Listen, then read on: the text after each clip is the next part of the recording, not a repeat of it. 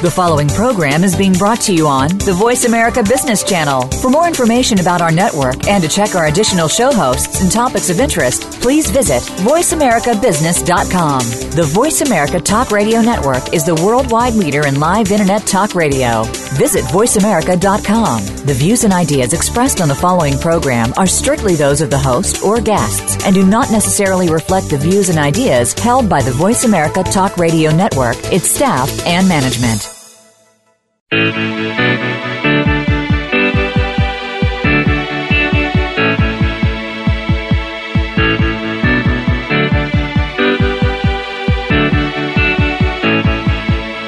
This hour of the Costa Report is brought to you by Dole Food Company, the world's leading producer and distributor of fresh fruits and vegetables.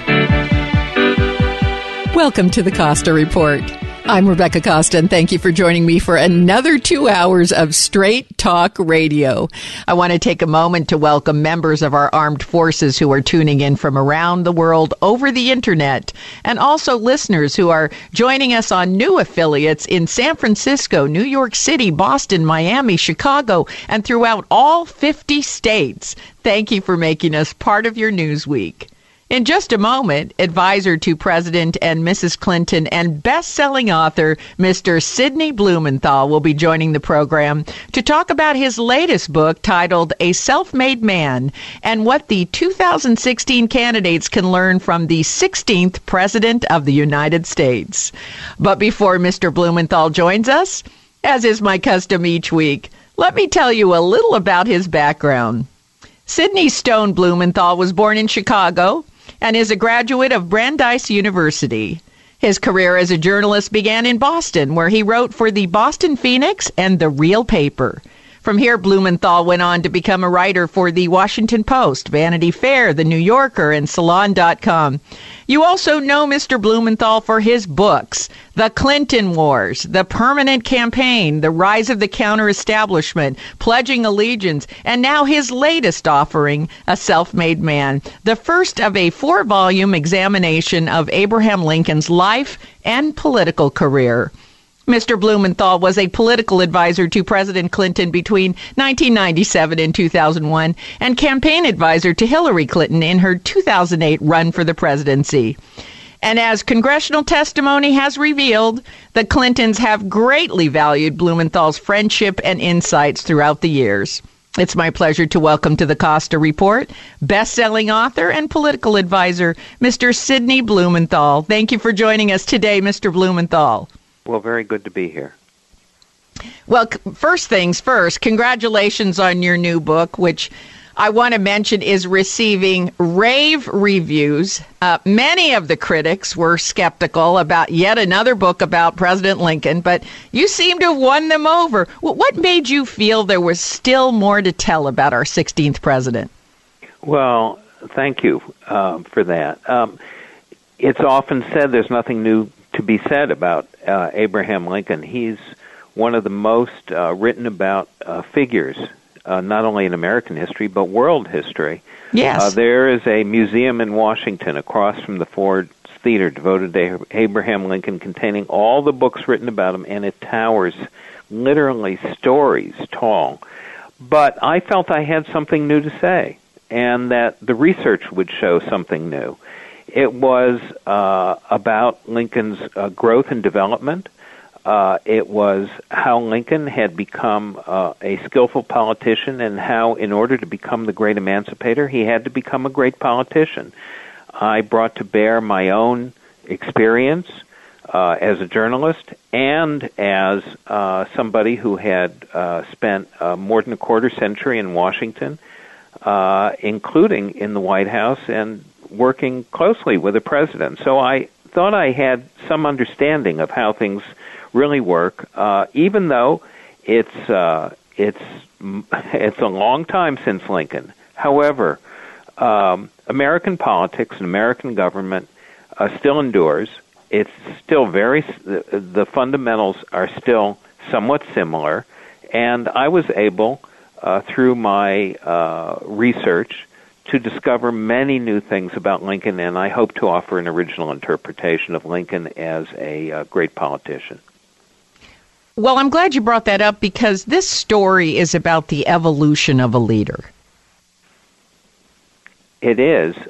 Lincoln is somebody who quickly takes on leadership ability when he emerges as his own person, to the surprise of everybody around him. He's amazingly self-sufficient. He arrives in a small river town in the middle of Illinois, which is a wild frontier state.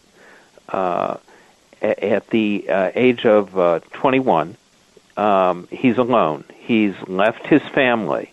His father and his stepmother and his stepbrothers and sisters have wandered off somewhere else. He's left them. He's quite happy to leave them. And he's going to make it on his own. And the first thing he does is become an assistant postmaster. And the post, which turns out to be a political post, because everyone who was appointed a postmaster received a political appointment. Mm-hmm. And the postmaster was also the teacher in the town, and says to Lincoln, the first question that Lincoln is asked is, "Can you write?" And Lincoln says, "I can make a few rabbit tracks." And he then becomes the clerk for the election. And from then on, gets involved in politics and never stops to the end of his life. He runs for his first election was not for public office. It was for the captain of a militia in what was called the Black Hawk War. And he said that was his most satisfying election. He was elected the captain. And what's interesting about it is this. Lincoln, when he comes to New Salem, is alone. He has no family. He has no connections. He has no network. He doesn't know anybody. Mm-hmm. And he's immediately challenged by the young toughs in the town. They're known as the Clary's Grove Boys. And they're a gang who sort of intimidate other people around, and they run wild, and they drink, and they engage in mayhem. And it's a frontier town. And the first thing that happens is that the head of the gang, a man named Jack Armstrong, challenges Lincoln to a wrestling match. And Lincoln wrestles him to a draw and receives their respect. He then, over a short period of time, persuades them to become what, in effect, is his first political machine. Clary's Grove Boys, a gang, become Lincoln's first political machine. They all join this little militia in this Black Hawk War against an Indian tribe, and they elect him their captain against the wealthier mill owner who also was running for captain of the militia. But Lincoln has the people, as it were, and that's the beginning of his political career.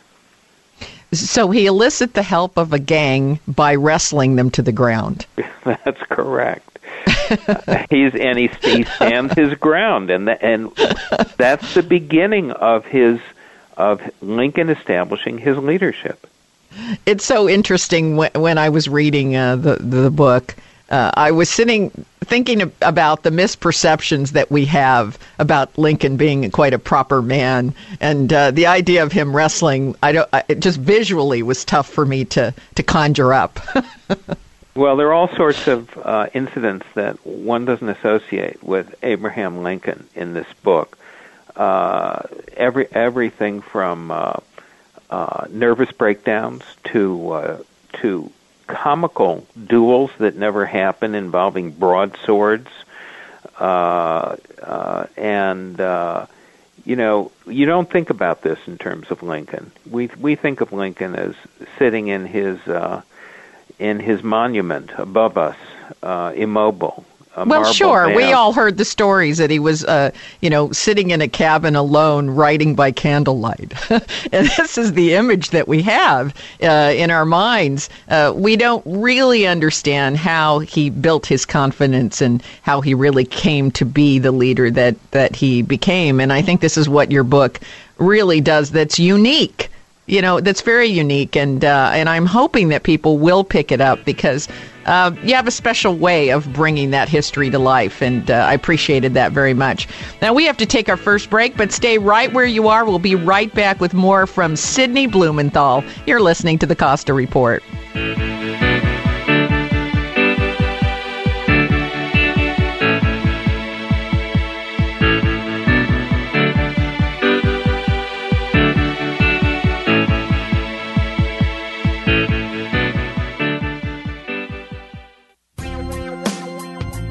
If you listen to the news today, you might come away with the impression that our biggest challenges are political and economic. But if this were true, then countries which have different political and economic systems would be facing different problems. But they aren't.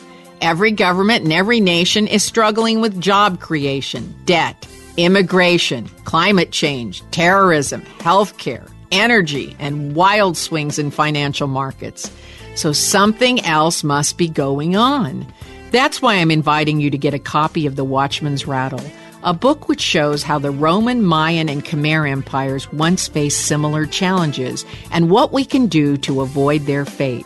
Visit RebeccaCosta.com today and get a copy of The Watchman's Rattle, because once you do, you'll never look at the world the same way.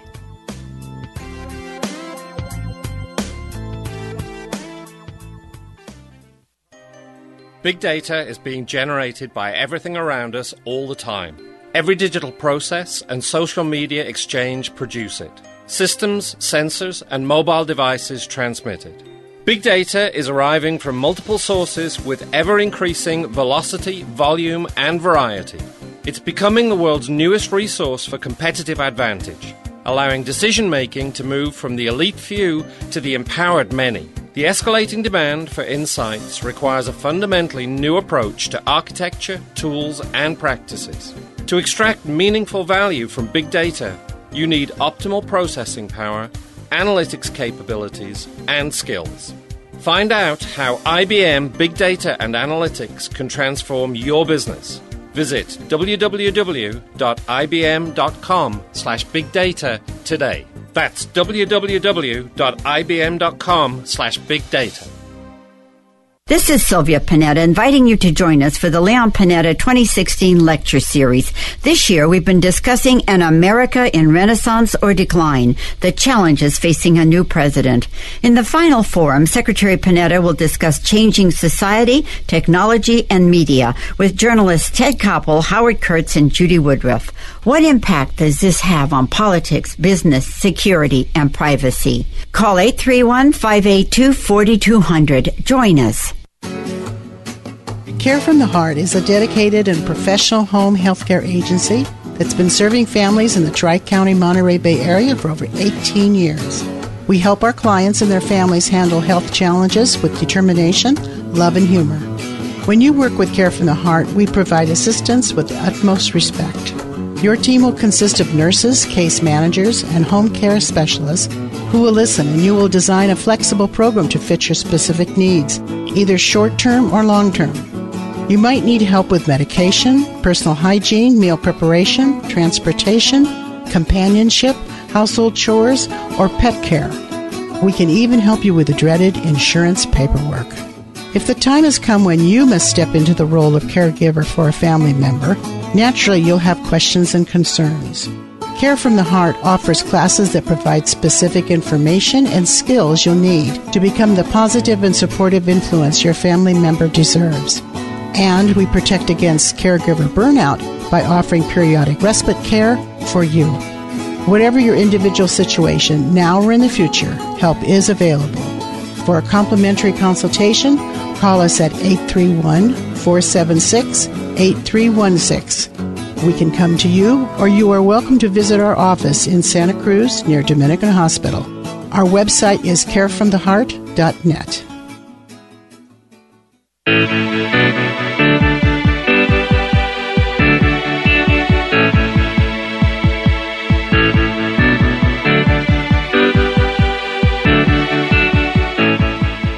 Welcome back to the Costa Report. I'm Rebecca Costa, and my guest today is author, journalist, and advisor to President and Mrs. Clinton, Sidney Blumenthal. And we've been talking about his new book titled A Self-Made Man. Now, I think many listeners will be surprised to learn that President Lincoln once considered himself a slave. He had an early experience with being rented out as a laborer. Can you talk about that for a moment? It's an extraordinary statement that Abraham Lincoln made.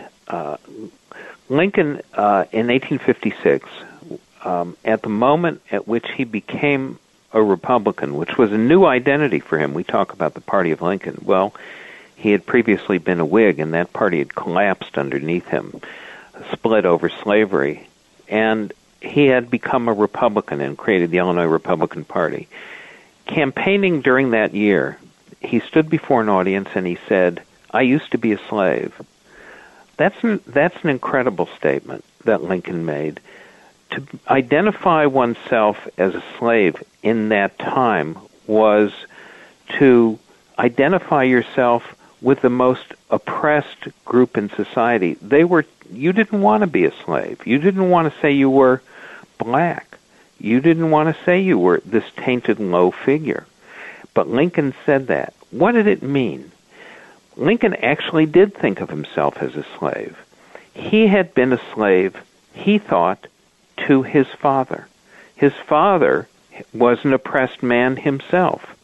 Lincoln was an impoverished, stunted, oppressed boy. His father had escaped from slavery. He wasn't African American. He was white. He was a poor white. He was a dirt farmer, but he was forced to compete for wages against slaves. So he fled Kentucky, across the Ohio River into the free state of Indiana.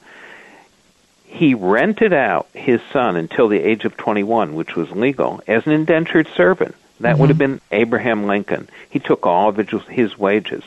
But Lincoln thought of his slavery as even more than that.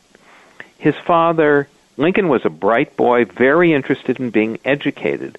He was incredibly interested in the wider world around him.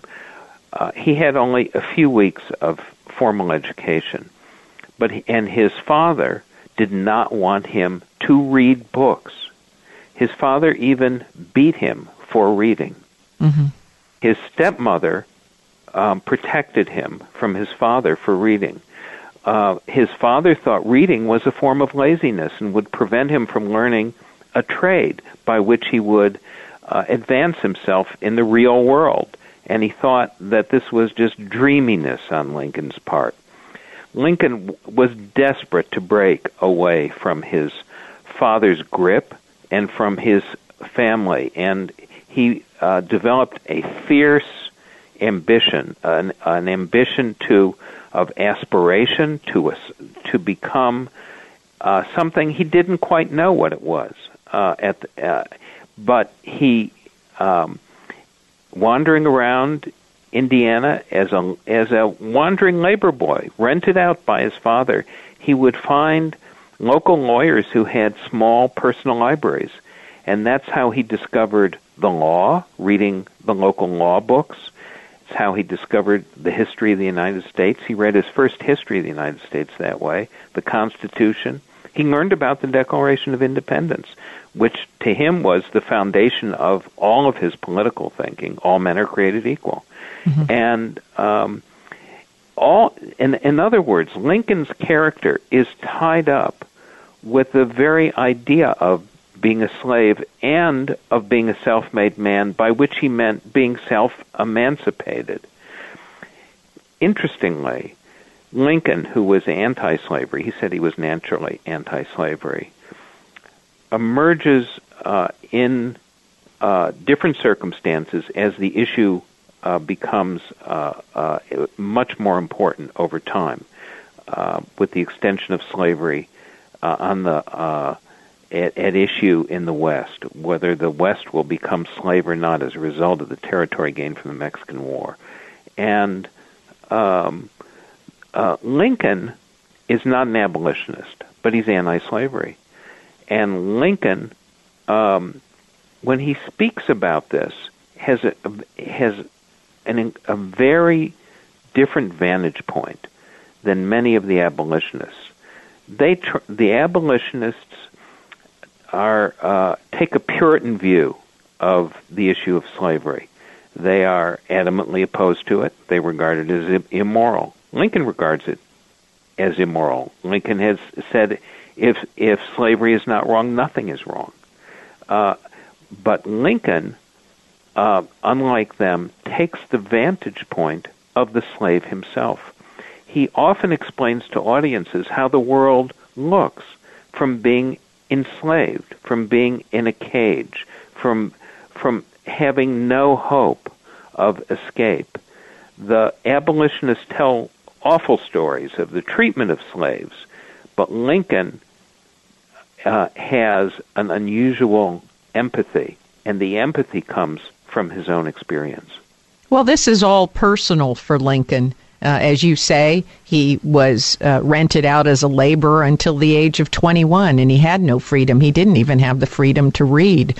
And he craved that freedom. And fortunately, as a white man, he was able to find a way to break away from that life and that destiny. But he saw others, including a trip as a young man to New Orleans, where he saw the slave trade and the plight of fugitive slaves. And he could see that not everyone was going to find a way to get out of that plight. Lincoln took 2 trips down the Mississippi River. He was the real Huck Finn. He took rafts carrying goods, hogs and other goods, for a local merchant to begin with, from New Salem, Illinois, down the Mississippi to New Orleans, which was the great commercial city. And when he had never, I'm sure he had seen slaves before, but he had never seen anything like New Orleans. New Orleans was one of the biggest cities in the United States at the time, probably the 3rd biggest city after New York and Philadelphia. It was an international city, it was a banking city, and it was a center for the slave trade. And there were slave auctions on the street. It was brazen. And young women, beautiful young African-American women, were sold on the street for sex, and not for one time, but as sex slaves. And Lincoln was horrified, shocked, according to those who took the trip with him. And he vowed he would do something against slavery. He took 2 trips to New Orleans, and it was there that he saw the full horror of slavery on open display. Yeah, yes, and that also played a large role in addition to his experiences as a laborer and the strict father that he had. All of these things played an important role. We're going to take another break, but when we come back, we're going to talk about his first attempt at looking to abolish slavery in the District of Columbia. You're listening to the Costa Report.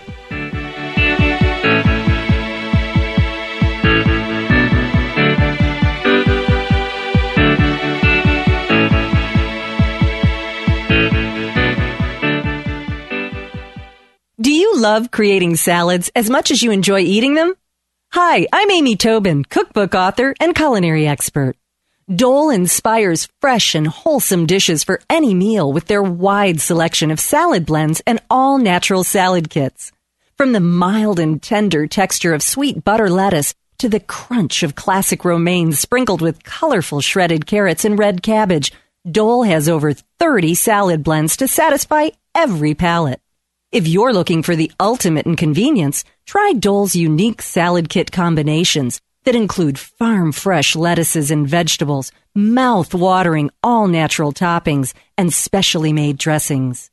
It's all you need to make a distinctively delicious salad. The possibilities are endless. Visit www.dolesalads.com for recipes and other ideas to feed your culinary imagination. Don't miss this year's 41st Annual Strawberry Festival at the Walnut Avenue Family and Women's Center on June 25th. from 11 to 4 p.m. We will have live music, food trucks, raffles, prizes, giveaways, arts and crafts, street fair, Santa Cruz's own homemade jam contest, children's games, and a giant bouncy house, farmers market and plant sale, and more. The festival will be held on the Walnut Avenue property located on the corner of Walnut and Chestnut in downtown Santa Cruz. Walnut Avenue provides free, subsidized early childhood education, youth services, and comprehensive services for survivors of domestic violence. The 2016 Strawberry Festival is your chance to eat, play, dance, and win fabulous prizes, all while supporting Walnut Avenue so it can continue to deliver the programs that support you. The sponsors of the Strawberry Festival include New Leaf Markets, Rosie McCann's, Irish Pub, Farm Fresh, and Red Tree Properties, and KSCO Radio. If you are really good at what you do, and if your experience is worth sharing, make an investment in your future. There is a huge need for quality corporate trainers. Help others become the very best they can be while building your own income. Join the John Maxwell team. The John Maxwell team has been certifying corporate trainers, executive coaches, and speakers for more than 40 years. The cost for becoming a certified John Maxwell corporate trainer is basically the same as a few credits at an online university. It's a small price to pay for a life-changing program. Once you become a certified John Maxwell team member, you are part of the team for life. Become a John Maxwell certified corporate trainer, executive coach, and speaker. Visit johnmaxwellradio.com now for a special free gift. That's johnmaxwellradio.com or dial 1-800-MAXWELL. That's 1-800-MAXWELL. Get in gear now. Coast Paper and Supply has been family-owned and operated since 1948. They have a wide array of products available, including brand name and eco-friendly cleaning supplies, paper goods, and compostable plates, cups, and cutlery. Whether your needs are for business or home, Coast Paper and Supply's friendly and reliable staff have what you're looking for. They even accommodate special orders. You can find them at 151 Josephine on River Street in Santa Cruz, Monday through Friday from 8 a.m. to 4:30, or call at 831-423-3350. Coast Paper and Supply is a proud member of Think Local First. It's always open house at the Mike Young Real Estate Hour, and you are always invited to walk right in and join the discussion. Hello, I am Mike Young, and I love talking real estate with all the experts and with you. So get a jump on the Real Estate Weekend every Friday, 7 p.m. on the Mike Young Real Estate Hour, right here on Listen and Be Heard Radio KSCO. The Mike Young Real Estate Hour is brought to you by Thunderbird Real Estate, Real People Selling Real Estate, by Rick Williams at American Pacific Mortgage, and by Steve Manville at Farmers Insurance.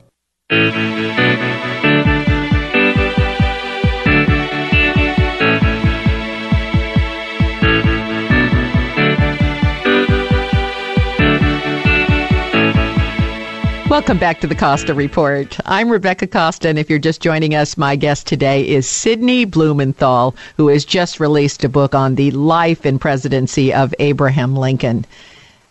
Now, in many ways, it's the intersection of a president's life experiences and then the events which unfold that shape each presidency. Lincoln had an opportunity very early on to act to abolish slavery in the District of Columbia, but that didn't go very well.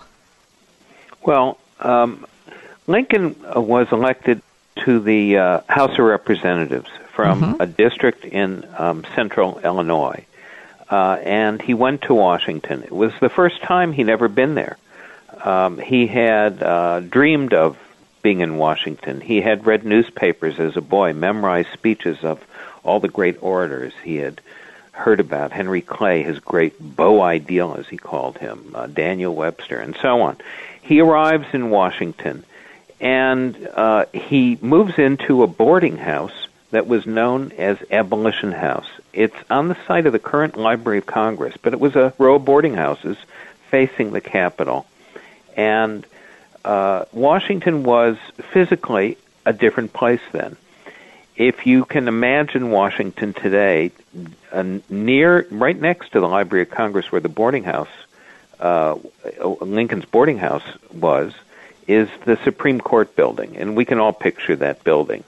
But it didn't exist then. And instead, right there was a slave pen, a pen where slaves were gathered and then marched, manacled across in front of the Capitol, all the way to the Navy Yard, put on boats, and shipped south as property, human property. And Lincoln saw all this. This is the world he lived in. In the boarding house he lived in, at one point, slave catchers burst in and grabbed one of the black waiters, who they claimed was a fugitive slave, and tried to sell him into slavery. And another one of the boarding house members, who was Lincoln's messmate, as it were, had to run down to the slave pen and had to find the man before he could be sold literally down the river into slavery. And this was all happening in our nation's capital. And this is all happening in Washington. Now, as it happens, slavery is legal in Washington. The abolition of slavery happened state by state in different ways throughout the North, throughout the late 18th century and early 19th century. But Washington, D.C., the District of Columbia itself, was a place where slavery was legal and slaves were openly sold. Lincoln is a member of the Whig Party, and he is part of a group of people who vote against the expansion of slavery to the West. After the Mexican War, the U.S. had taken enormous amounts of territory from Mexico, including California. California, partly because of the gold rush, was already de facto a free state, and that enraged the Southerners who controlled the Congress and controlled the presidency. Well, it's still a free state, and it still enrages everyone. It enrages a lot of reactionaries. Yes, it does. Yeah, California was and is the state of the future, and it really angered them, and they wanted the other states to be open to slavery and settlement for slavery, all the vast territories of the West, and the reason was economic and political, because that would determine, when those states were admitted to the Union, whether they would, if they were slave or free, the balance of power in the country and who would control the United States. Lincoln voted for a proposal called the Wilmot Proviso that would have forbid slavery in the West. And that proposal was always defeated. Always defeated. So this issue remained unresolved. Lincoln attempted to create a consensus proposal among his Whig Party members for emancipation in the District of Columbia. Now, why could somebody propose that for the District of Columbia? The reason is that the district was literally the only federal territory in the whole country. Everything else was a state, but the district is not a state. It is federal land. So the national government, the federal government, could legislate on what happens in Washington, D.C., Washington City, as it was called then. Lincoln crafts this compromise proposal. He works very closely with the leading abolitionists in the Congress, some of whom he's rooming with in Abolition House, as it's called, and draws up this proposal. In effect, it's his own first Emancipation Proclamation. It calls for compensated emancipation. In other words, the slaveholders would be paid to free their slaves. The bill itself never even succeeds in getting into a committee or on the floor or voted on in the House of Representatives. That's the fate of Lincoln's bill, and that's how unpopular that cause was when Lincoln was a congressman. But it was such a smart idea. It was a smart idea to say this is federal territory and we can decide to abolish slavery here in this territory. It was a very strategic move, but it never got any traction. Exactly right. It's strategic, and and think about what Lincoln's doing. This had been an idea that had come from the early abolitionists who had figured this out and had made emancipation in the District of Columbia a great cause. Lincoln is acting as a legislator to craft a bill to create the widest possible support for that position. Yes. So he may be called a compromiser in some aspects of the bill, but the heart of it is emancipation. And that he's engaged in a political task and a task of leadership. And it's an early example of his leadership. It fails, but it shows Lincoln learns a lot from it. He also makes significant strategic allies, and some of these leading abolitionists become his fast friends and are vouch for his bona fides and the fact that he is a man of principle when other abolitionists challenge him later when he emerges as a political figure in the Republican Party. Also, we have to remember that emancipation in the District of Columbia preceded the Emancipation Proclamation, and Lincoln did do that when he was president, and it was compensated emancipation. Unlike the emancipation that came from the Emancipation Proclamation. In the district, the slaveholders in the District of Columbia received money for their slaves, and that is how freedom came to the capital of the United States. And Lincoln first learned thinking about how to do this strategically as a congressman in the late 1840s. What I love about this story is that not only when we think about his personal experiences, his personal passion for allowing all the slaves to have opportunities to pursue the freedom that he somehow managed to find in his own life. When we think about all of that, and we think about his attempt to negotiate or broker some kind of emancipation within Washington, D.C., and failing, the amazing thing was that it was just a stepping stone, that he didn't quit, he didn't become disillusioned, he learned from it, and it's what happens next that's very exciting. We're going to take another short break. We'll be right back. You're listening to the Costa Report.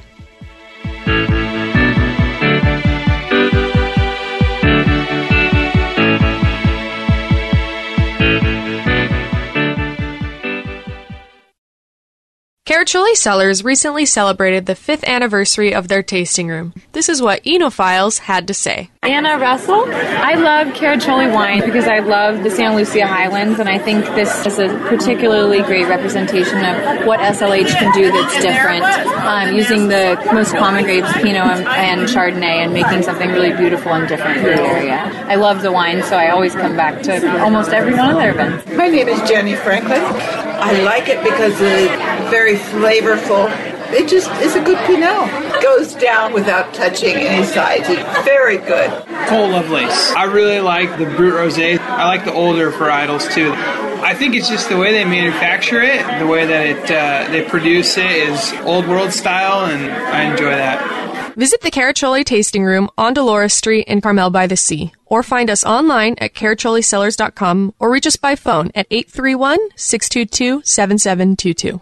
If you're wondering what to do with all that data you're creating, do I have an offer for you? Tableau is drag-and-drop software that people of any skill level can use to analyze and turn data into something actionable. That's right, I said actionable. And isn't that what all that data is for? With Tableau, you can connect to any data in virtually any format and visualize it on the fly. Databases, spreadsheets, even big data sources are instantly combined into usable charts, graphs, reports, and dashboards. People can analyze data and drag and drop at 10 times the speed of a traditional business intelligence system. But the most impressive thing about Tableau is that anyone can use it. And just to prove the point, you can get a free 14-day trial from Tableau just by mentioning you heard this ad. But do it now, because this offer won't last. For your free 14-day trial, visit Tableau at tableau.com/Costa. That's tableau.com/Costa. Tableau software. What's your data trying to tell you?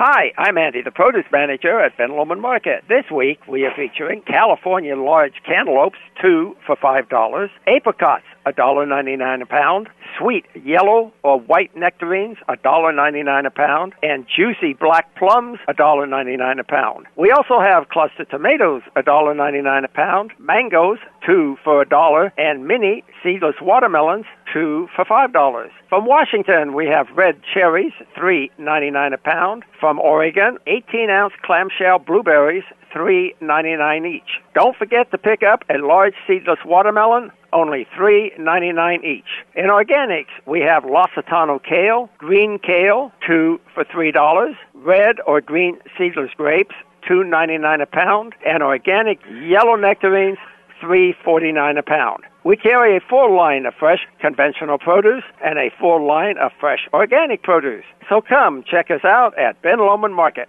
Jungle Plant brings the lush outdoors into your home or office with plants that always look their best. Jungle Plant owner Dale Crable provides quality indoor foliage and a nurturing plant service throughout Santa Cruz and Monterey counties. Jungle Plant is mobile and comes right to you. Services include plant rental, a guaranteed weekly maintenance program, vacation care, and plants for gift arrangements. Call to schedule a free consultation. 831-462-5806 or visit jungleplant.com.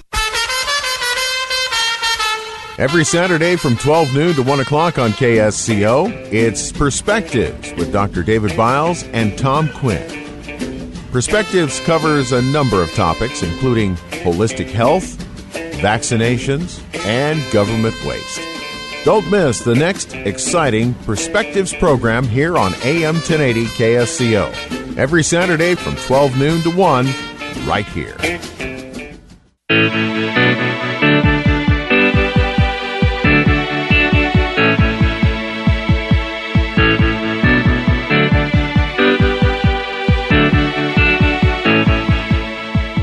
Welcome back to the Costa Report. I'm Rebecca Costa, and my guest today is Sidney Blumenthal. I'd like to switch gears for just a moment and talk about what lessons the current two candidates might take away from Lincoln's success as a great leader. Well, there are many lessons to be drawn from Lincoln, and some of them have to do with how he became a Republican. There's a lot of concern now about the fate of the party of Lincoln. Well, how did the party of Lincoln come into being? And what role did Abraham Lincoln play in it? And how was he the leader in creating the Illinois Republican Party? Because the Republican Party was created state by state to become a national party. And there were two overwhelming issues that concerned people. The first, of course, involved race.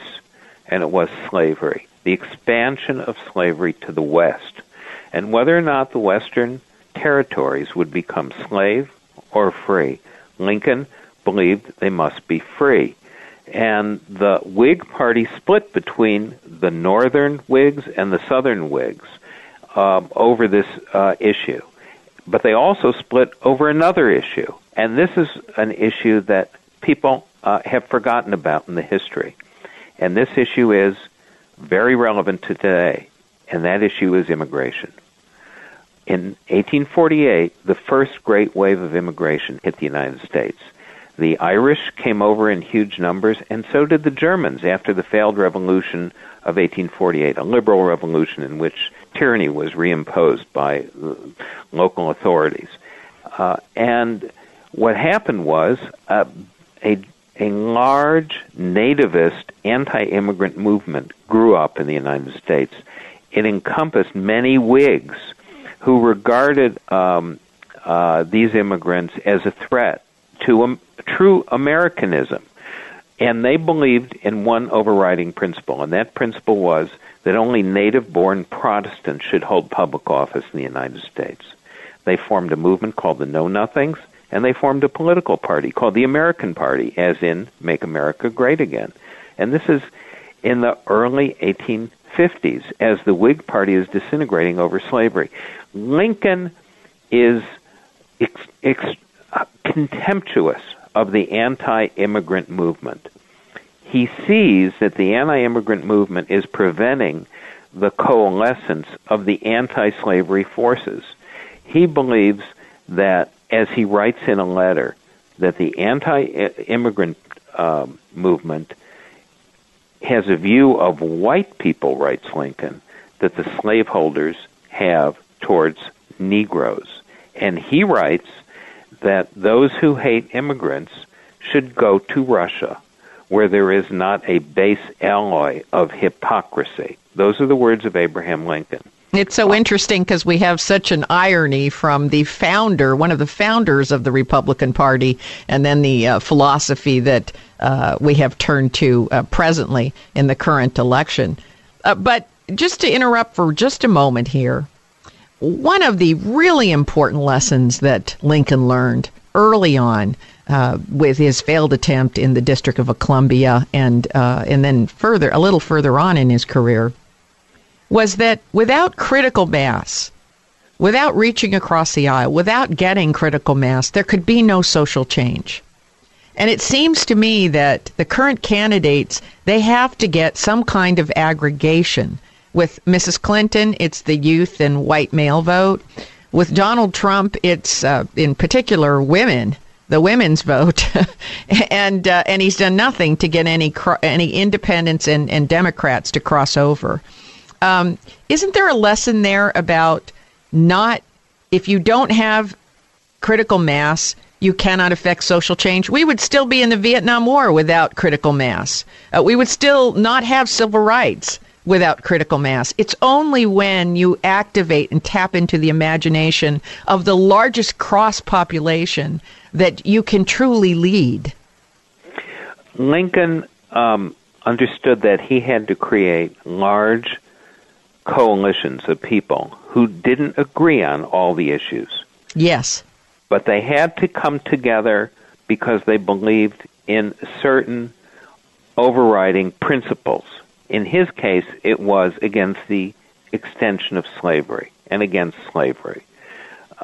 Lincoln had to bring in all sorts of different people to do this. And even during the Civil War, Lincoln had to keep certain forces within the Union in a strategic way that tempered his ability to do everything that other people might have wanted to happen more immediately, including emancipation. So, for example, Lincoln was under enormous pressure and criticized from what we would call his left at the time, from abolitionists, for not issuing an immediate emancipation proclamation. And why didn't Lincoln do that? Because he had to keep in his own mind the state of Kentucky within the Union. It was still a slave state, but it was teetering on the brink.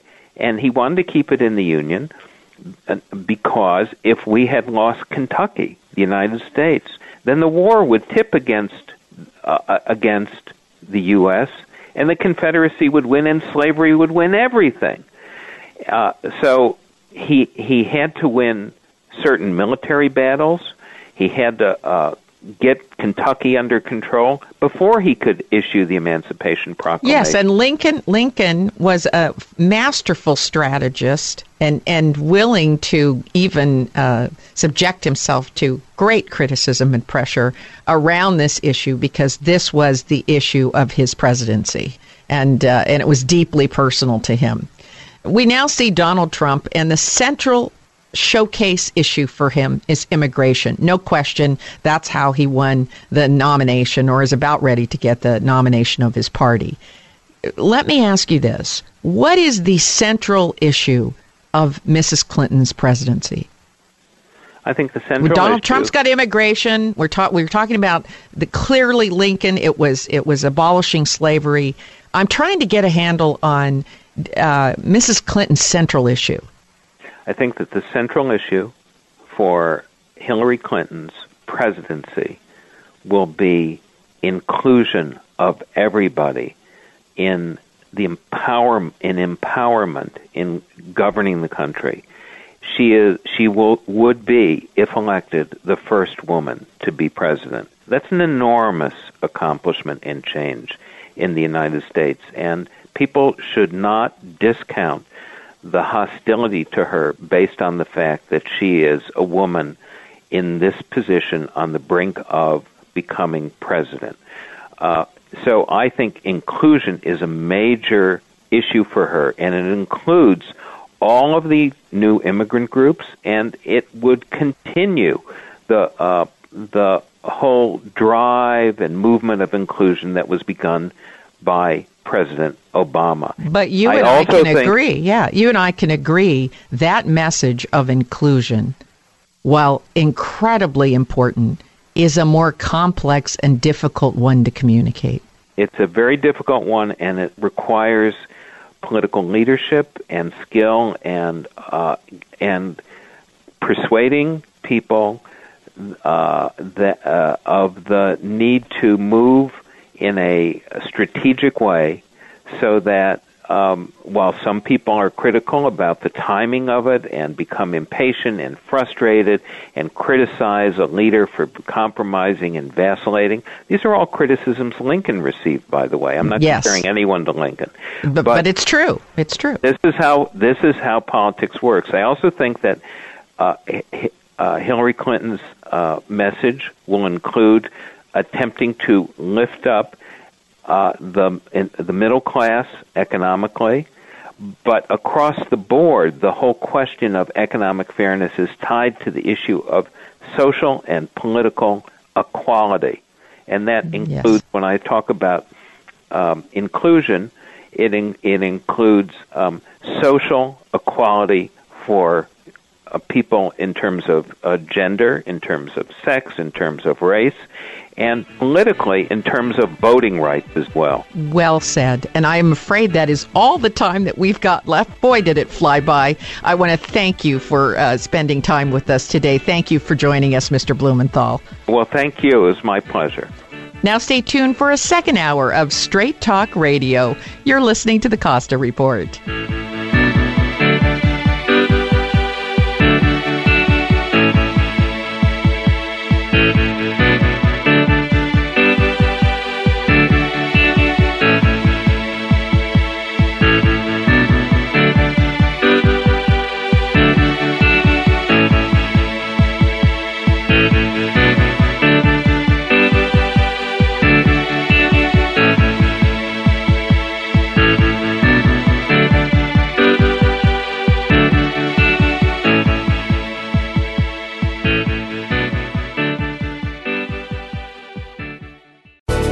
Thanks again for listening to the preceding program, brought to you on the Voice America Business Channel. For more information about our network and to check out additional show hosts and topics of interest, please visit voiceamericabusiness.com.